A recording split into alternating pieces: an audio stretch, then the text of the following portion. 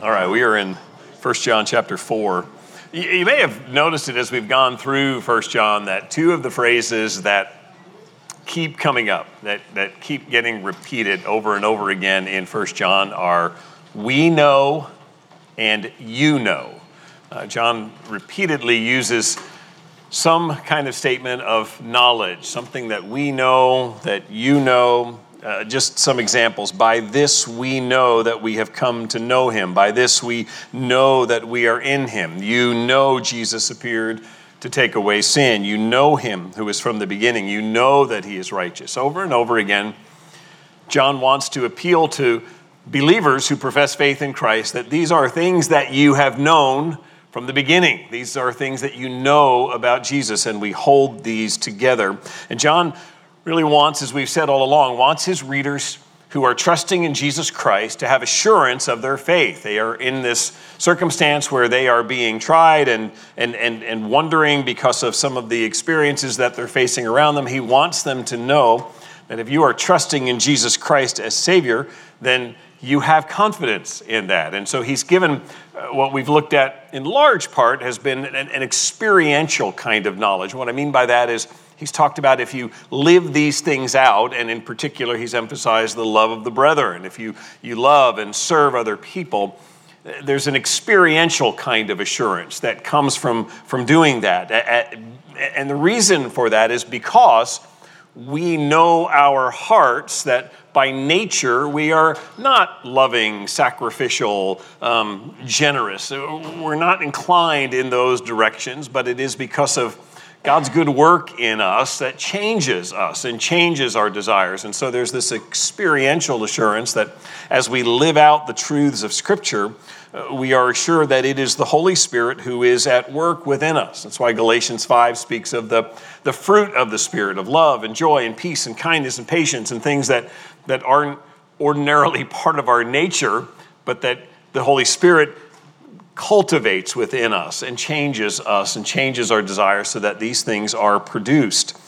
We ended last week at the end of chapter 3, and the last verse in chapter 3, verse 24 says, "Whoever keeps his commandments abides in God, and God in him, and by this we know that he abides in us, by the Spirit whom he has given us." And he's talking really to that experiential piece, which is as we keep his commandments, as we obey God, it is a demonstration of the fact that God is dwelling in us and we are abiding in him. And that is because the Holy Spirit brings to us the very presence of Jesus Christ within us. And so he is changing us to be more like Christ. And so he's using that phrase, we know, that experiential dimension to our assurance.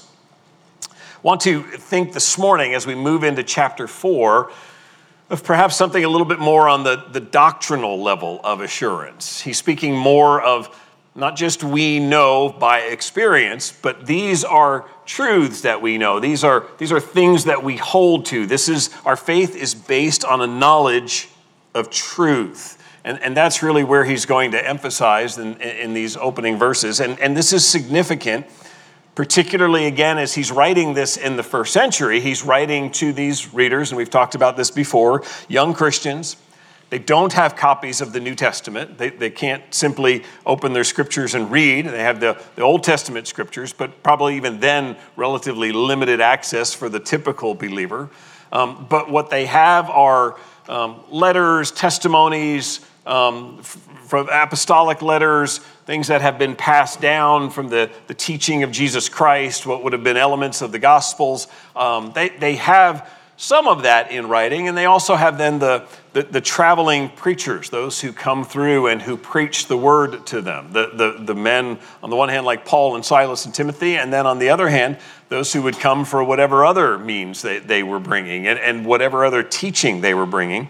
And so in particular, we see John writing to an audience that is concerned because they've had these individuals who have been in their midst, who have professed to be a part of them, fellow believers who went out from them, who seemed to differ with them in some way, and now are coming back with sort of what they would call new teaching, something deeper, something more spiritual or whatever it might be. And no doubt they are professing to still be followers of Jesus Christ, But the problem is that what they're teaching doesn't sound like what the believers have known from the beginning. It doesn't sound like the gospel or the truths of Jesus Christ that they had been taught from the beginning. And so there is this shaking of assurance.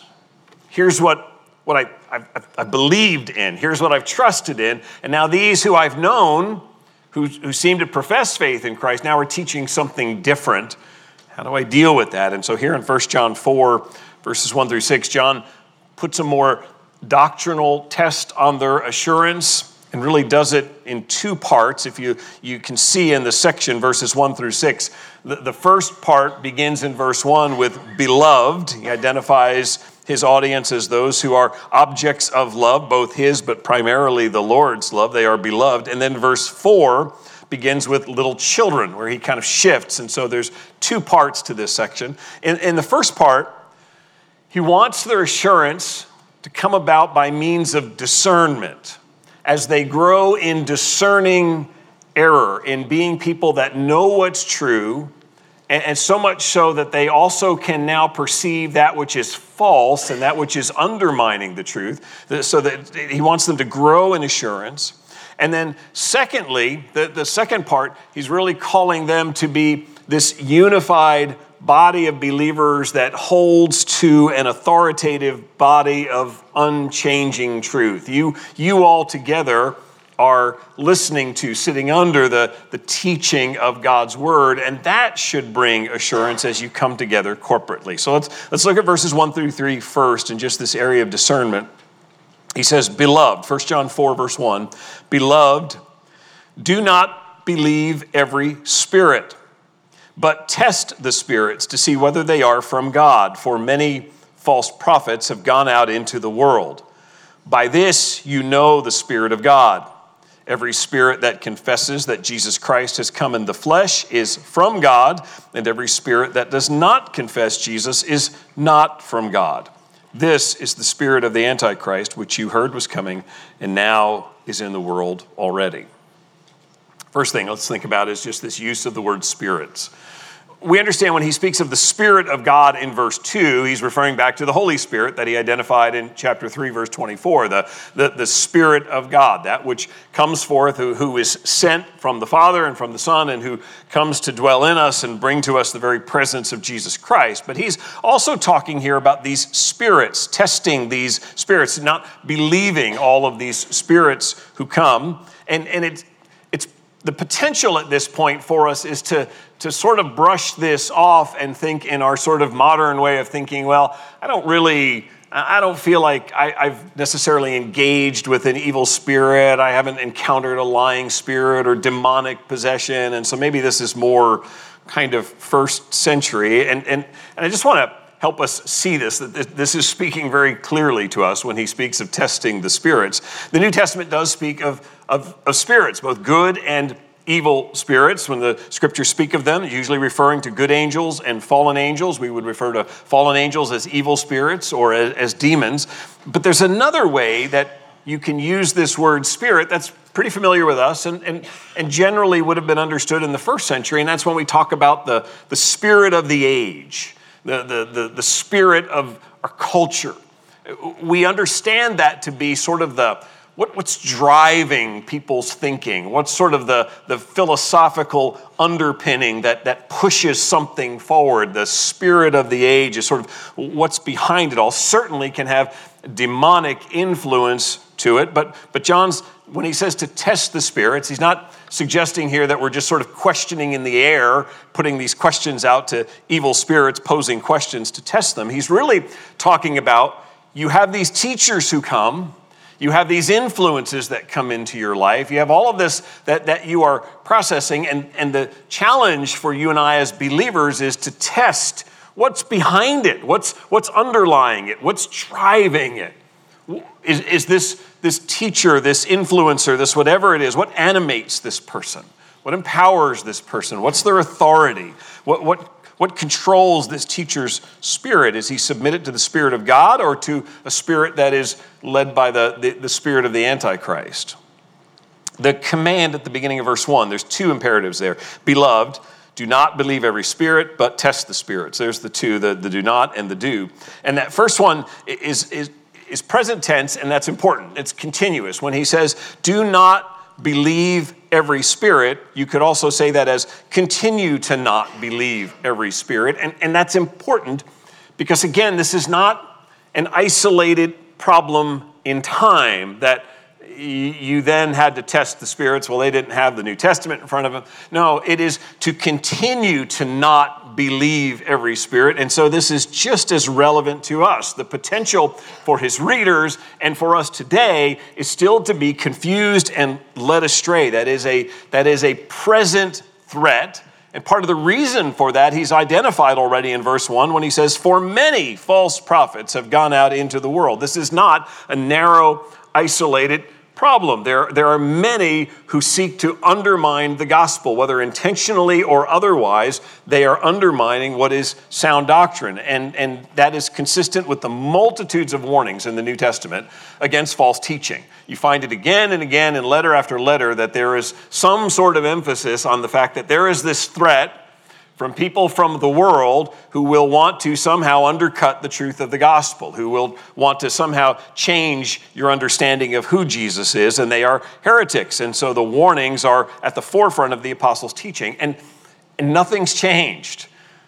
We are not in a somehow more elevated culture in that sense. There are still many who claim through their teaching, through their prophesying, through their works, things that really are not rooted in what is sound doctrine, things that are not of Jesus Christ, that are not of biblical wisdom and are not really from God, but are false and in error. There are spiritual powers still at work through human instruments who are proclaiming that, which they even may claim to be Christian, but is opposed to the gospel and to sound doctrine.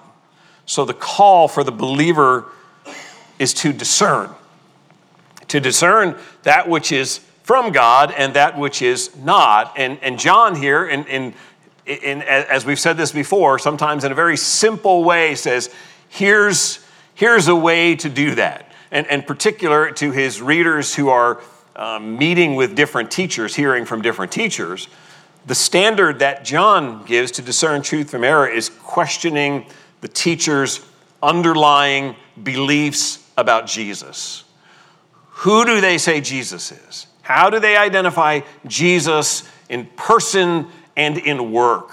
Who is Jesus? A sound Christology, which is our study of the doctrine of Jesus Christ, is, as one theologian calls it, sort of the gold standard. What do you believe about Jesus? Who is he and what has he done? In 2 Corinthians 11, Paul's writing to his believers in Corinth who are struggling with the same sort of cunning and deception that is coming, and they are seeming to embrace it or tolerate it. And he writes in 2 Corinthians 11:4, if someone comes and proclaims another Jesus than the one we proclaimed, or a different spirit from the one you received, or you accept a different gospel from the one you accepted, you put up with it readily enough. He's saying there it is. There is a body of truth about who Jesus is and what Jesus did, and now the working of his Spirit in you that you have been taught. And when you start to modify that or to tolerate somebody who holds to a different view of Jesus, he says that there's tremendous danger in that. We must know and believe these elementary truths of salvation because they are not subject to revision. They are not to be changed. John says ultimately that what one believes about Jesus is a key test of orthodoxy, and he then summarizes an orthodox view of Jesus in a very short phrase. Jesus Christ has come in flesh. Really doesn't sound very deep. We might think, well, that's not all that profound, and yet there's much there. He's identifying, first of all, the person of Jesus Christ. He is Jesus, the name Jesus from Joshua, from God delivers, God saves. He is the Christ. He is not just Jesus of Nazareth, but he is the anointed one. He is the chosen one of God who is sent as Savior, and that Savior, anointed by God, has come in flesh. He's not some spirit being nor is he just some ordinary man. He is the anointed one of God who now has come in flesh. And there's a reason that our translations say he has come. We might be prone to say there, past tense is he came in flesh, but he has come is to capture the verb tense there in the Greek, which is a perfect tense, which is, it's not just the historical fact that this happened, but the perfect tense says that something happened in history, but it has implications ongoing into the future. And so his point in the translator's point in saying he has come is to capture the idea that Jesus did not simply put on a suit of flesh at the incarnation. It wasn't God who just sort of put on this suit of flesh and then could take it off when he chose to and go back to his state prior to the incarnation. It is to say that Jesus Christ, the Son of God, is still the God-man. He is still fully God and he is fully man, and that is crucial. It is crucial to the atonement, and it is crucial to his resurrection from the dead. Jesus died in the flesh. It was not some spirit being that just disappeared or manifested itself as a man. In full humanity, he suffered on the cross and suffered the excruciating pain of the cross.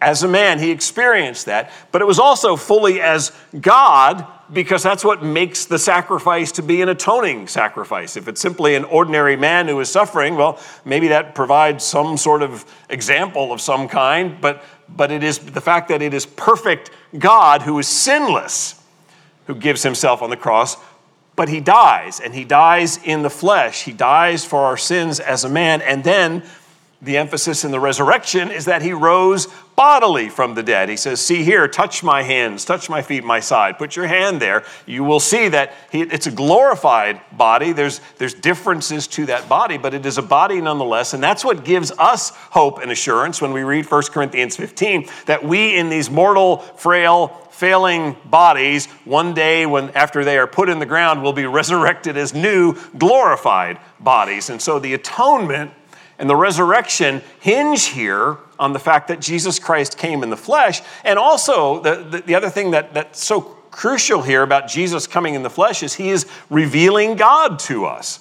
We certainly have the scriptures that give us God's word and that show us what God requires of us and what he supplies for us. But in Jesus, we get to see God. We get this manifestation now of God, and we can now see him. And that's why John in his gospel writes in John 1:18, no one has ever seen God, the only God who is at the Father's side. He has made him known.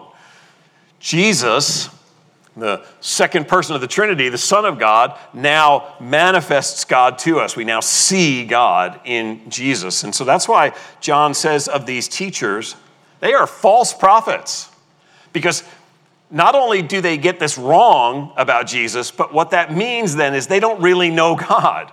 Because Jesus is the one who has now shown us who God is. And so if they get Jesus wrong, then they get God wrong, then they get the gospel wrong, then they get your salvation wrong. And so this all has eternal consequences. They do not understand the atonement and how he saves. Jesus did not come as some example of God, as somebody who came to just show us how to love and to be a model of how we should live. Jesus is God in flesh, and he came to fulfill the Father's plan to redeem a people for himself by dying on the cross and paying the price for their sins.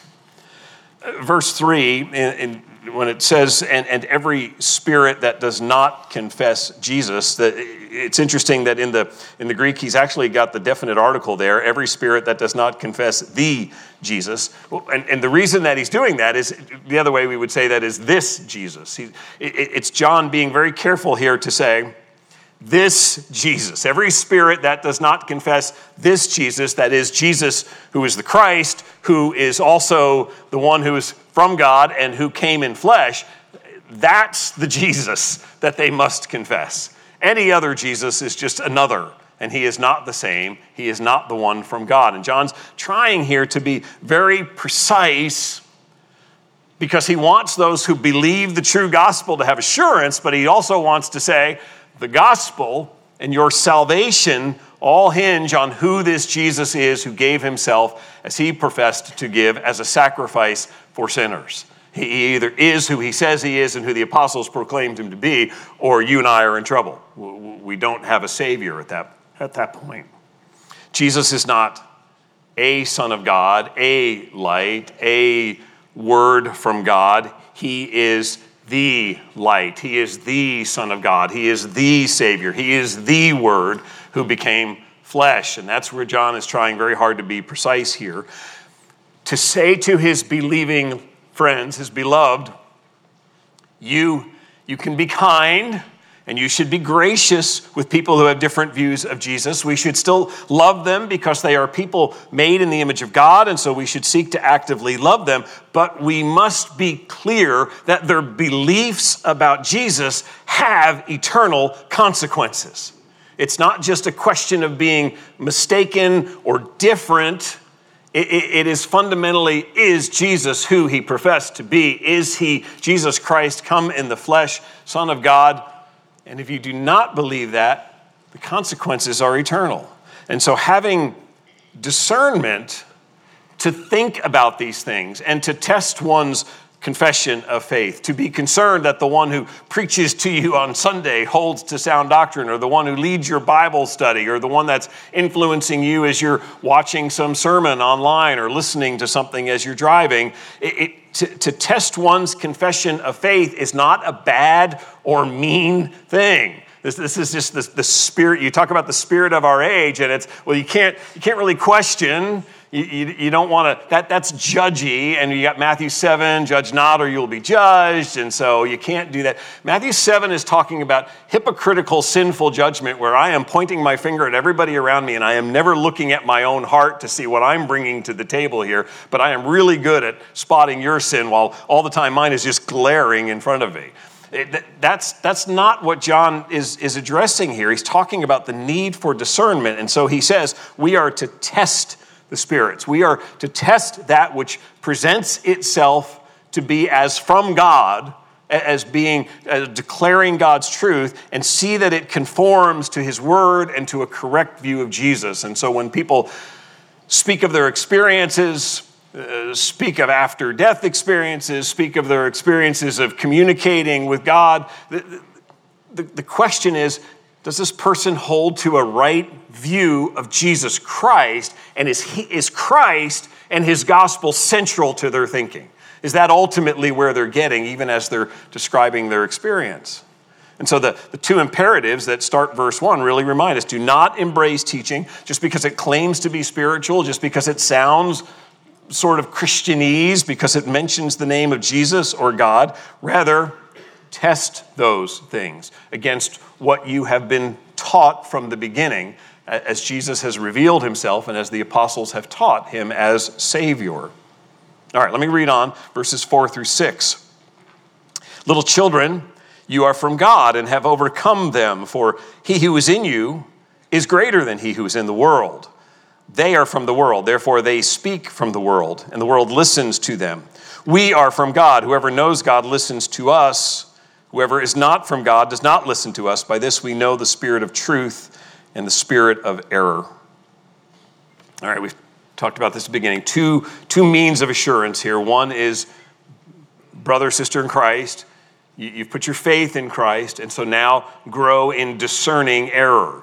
Trust in what you have been taught, and grow in being able to identify that which is false, that which is counter to the truth. Now, the second thing he's talking about here is believers being united around an authoritative body of unchanging truth. You see in this passage already kind of a we, they. They are from the world. We are from God. The world listens to them. God listens to us, them, we, they. There's a corporate sense to this passage. He's saying on one side is the world, and on the other side is all who are trusting in Jesus Christ for salvation.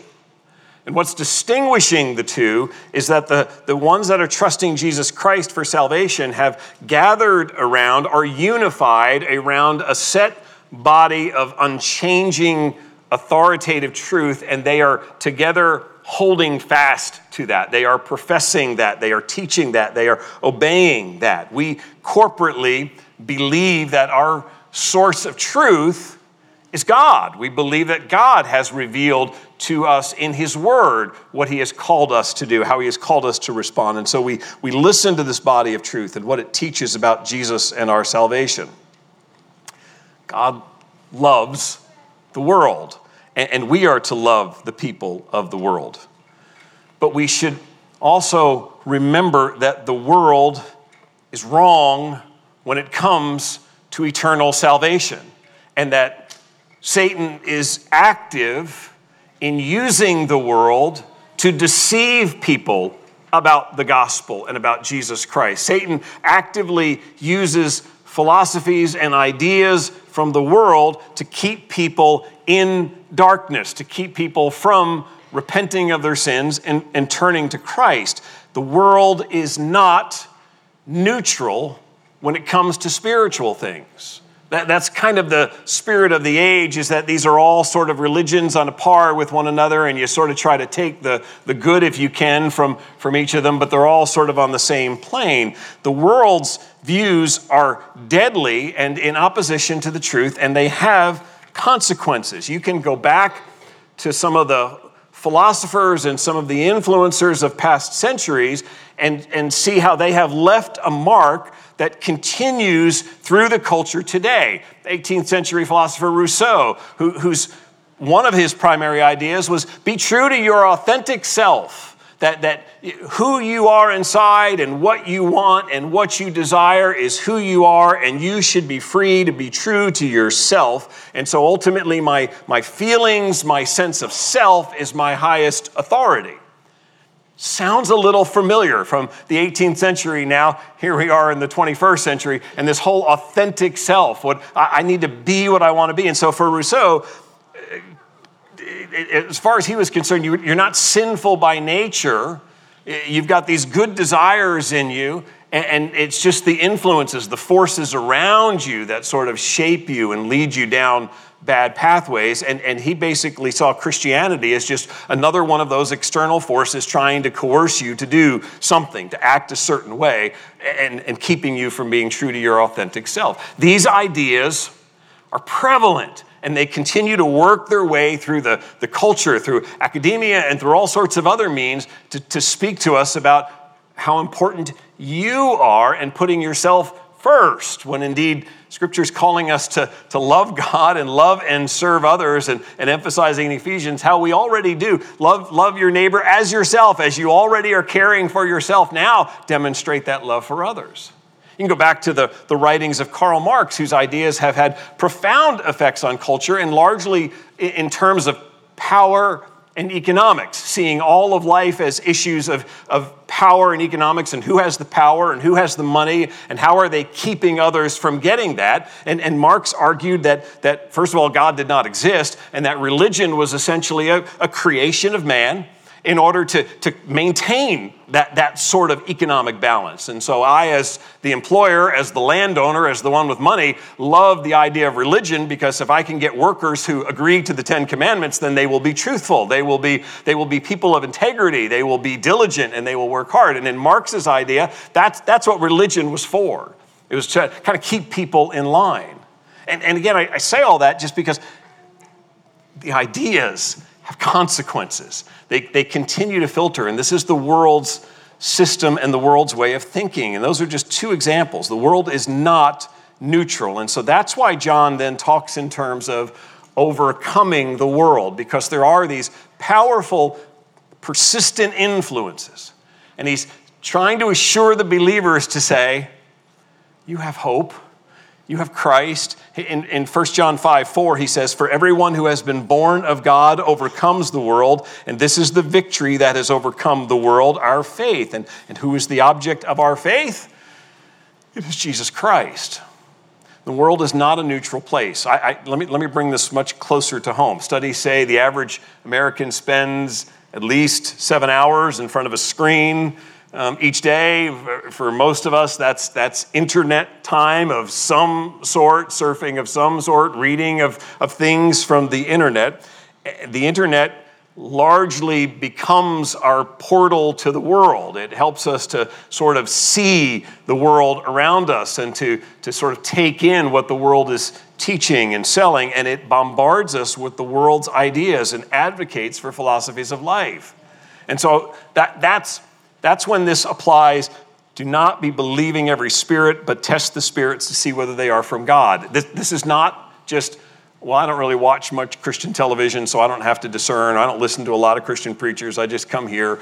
So that's the limit of my, no, you are taking in philosophical ideas about life and about man and about man's nature and whether man is inherently good or is sinful and in need of redemption. You are taking in those ideas on a regular basis on how you formulate then your thinking.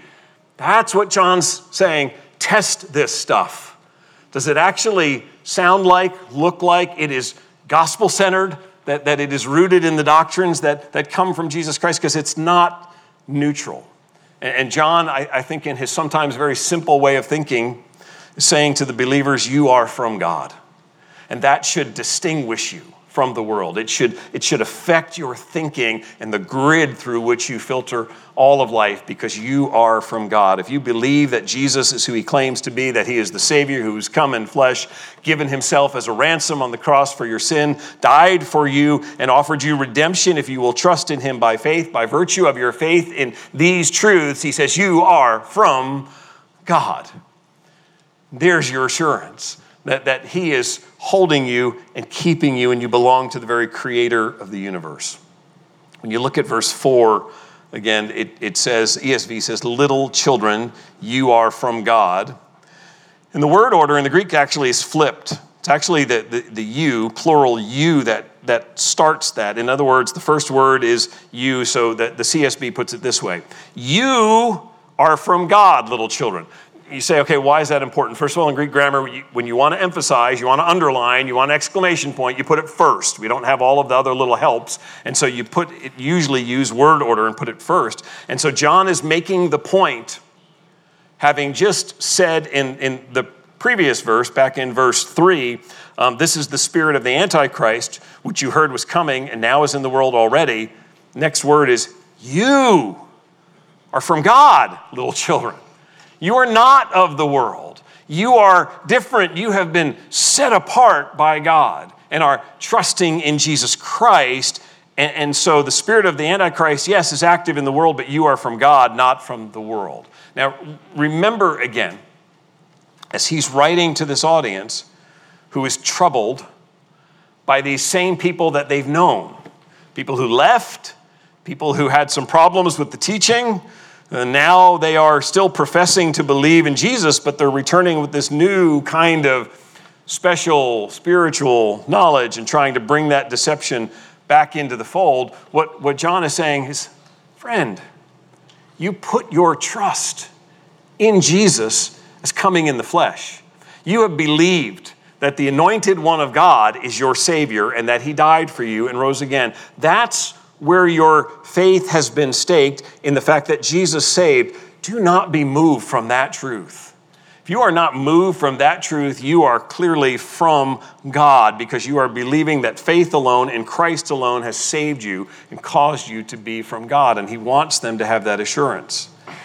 And that's why he then says, and those that are from God, they've overcome the world.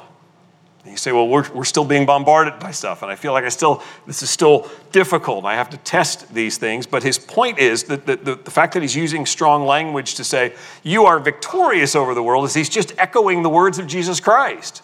Jesus, at the end of the night before with his crucifixion with his disciples, John 14-16 gives us the record of his interaction with the disciples, and part of that is warning about what is to come and the fact that he is going from them. And in John 16:33, near the end of that, he says, I have said these things to you, that in me you may have peace. In the world you will have tribulation, but take heart. I have overcome the world. I've got this I know the end of history as you know it, and then on into eternity. And Christ is victorious. The Savior is conquering. And so despite the fact that there is a world of hostility and opposition that is formed against Jesus and his gospel, and there is hatred toward that atoning sacrifice, Jesus says, I have overcome the world. 2 Corinthians 10, verse 3 says, though we walk in the flesh, we are not waging war according to the flesh. The weapons of our warfare are not of the flesh, but have divine power to destroy strongholds. Jesus is victorious, but there are still strongholds set up against him in the gospel. We destroy arguments and every lofty opinion raised against the knowledge of God and take every thought captive to obey Christ. There are spiritual teachings and ideas raised against Jesus, raised against the gospel, raised against the truth. And John is reminding us that what Jesus promised is true. We have overcome. Hold fast to that which you have heard from the beginning. Hold to this truth about who Jesus is and what he's done. And you are with the victor in this because he has already defeated the world. He enables us to be overcomers. John Stott summarizes all of that this way. He says, this overcoming is not so much moral as intellectual. The false teachers have not succeeded in deceiving you. Not only have you tested them and found them wanting, but you have conquered them by decisively repudiating their teaching. You have not succumbed to their flattery or believed their lies. And why is that? It's because the Spirit of God empowers you to know God, to read and to believe and to understand and to apply his truth so that it now becomes part of who you are and now helps you to grow in discernment and helps you come together with a body of believers who hold fast to that truth together. If you look again at verse 5 of 1 John 4, he says, they are from the world, therefore they speak from the world, and the world listens to them. We are from God. Whoever knows God listens to us. Whoever is not from God does not listen to us. By this we know the spirit of truth and the spirit of error. That verse 5 is saying there are many false prophets who belong to the world. They teach secular philosophies. They argue for atheism. Or they even come under the guise of being Christians who teach what Paul told Timothy was doctrines of demons, demonic doctrines. Essentially, they teach a God who is small and insignificant and whose primary job is to make sure that your life is good. That this God is to give you prosperity and you have faith in him so that you have all kinds of good stuff. And that's really what God's most concerned about. Those are doctrines of demons. Because what the gospel centers in on is our need of a Savior, the fact that we are sinful and in need of forgiveness and eternal life from him. And the world, though, as John is mentioning in verse 5, they are not operating in a corner. They're not operating in a vacuum. They are saying these things that are opposed to God, that undermine God, that undercut the gospel, and the world's listening. The world's saying, yes, that sounds right. That sounds good to us. And so the world is compelled by their arguments against the deity of Christ and against his atoning sacrifice. The world is cheering them on as they seek to weaken the authority of the Bible and try to undermine Scripture. The world says, that sounds right to us. Christianity is just another one of the religions. There's nothing significant about it that sets it apart. But verse 6, we are from God, and we are listening to that which is from him. Verse 6 now describes this community of believers in Jesus Christ who are committed to the truth. They believe that there is sound doctrine revealed by God that comes to us through the gospel of Jesus Christ. And so in the face of the world's strident opposition to Jesus and to the gospel, the world's opposition to a message of holiness and sin and repentance and atonement and judgment, we who belong to Jesus Christ believe those things because we have put our faith and trust in that. We have come to know that this is who we are. Scripture has defined who we are. We are able to rest in that. And now, by virtue of that, we are eager to follow Christ because it's his Spirit that's transformed us, who has given us eyes to see this and now to believe it and obey it. Those who are from God are unified around this common commitment to listen to God's truth from God's people. In the end, those who speak forth the true word of God are those who believe that Jesus is who he says he is and are devoted to the gospel of Jesus Christ. Which is why in our preaching, we continually seek to emphasize the fact that the gospel not only saves, but it is what you and I need as believers. We need to understand the grace of God and the empowering of God and the provision of God so that we can walk in obedience to him. And so we make that central. And what John is saying here is we receive assurance of our faith by gathering in unity around this body of doctrine. As we have come together, whether it's here on Sunday morning or in your home group or in a Bible study or with just a group of other believers sitting around having coffee and talking about what God is doing, your desire to hear God's truth, to understand it, to apply it, to have it go ahead and expose things about your heart, all of that, he's saying, that is a demonstration of God at work in you. That is the assurance that truth is taking root in your life. John, again, from a very simple perspective, writes as one who watched Jesus face opponents. John saw the very religious leaders who should have been leading people and saying, here's the Messiah, say, you should kill this one for blaspheming. John watched all this, and he saw Jesus say in the very presence of his opponents in John 8:47, whoever is of God hears the words of God. The reason why you do not hear them is that you are not of God. Simple? It is. But ultimately, if you are hostile to God's word, or if you are trying to find ways to change God's word or compromise on God's word to make it more palatable both for yourself or for people around you or to explain it away, then Jesus and John would warn you that you are not of God because truth matters. If explaining away Scripture, if trying to duck out of the responsibilities of being a people who by faith now walk in obedience to Him, if trying to dismiss these things is what you do, truth matters. And that's why the world clamors after false teachers. Because they are saying things that scratch itching ears, as Paul will say later. The question ultimately comes down to, is Jesus who Jesus said he is that Jesus the center of their instruction? Is the gospel at the heart of all that they proclaim? And that hope and that salvation, is that being put forth? Because both the nature of the teaching and the character of those who adhere to it give evidence of its source. It is either from God or it is from the world. And so, brothers and sisters, we are called to be wise, to grow in our knowledge of the truth so that we are people who discern, so that we don't just take in whatever the new philosophy, the new practice, the new idea, whatever the influencer says is the best way to start your day. Maybe, maybe not, but am I looking at it through this kind of grid? Am I testing this against what God's word says about who I am and what He's done and His Spirit working in me to change me?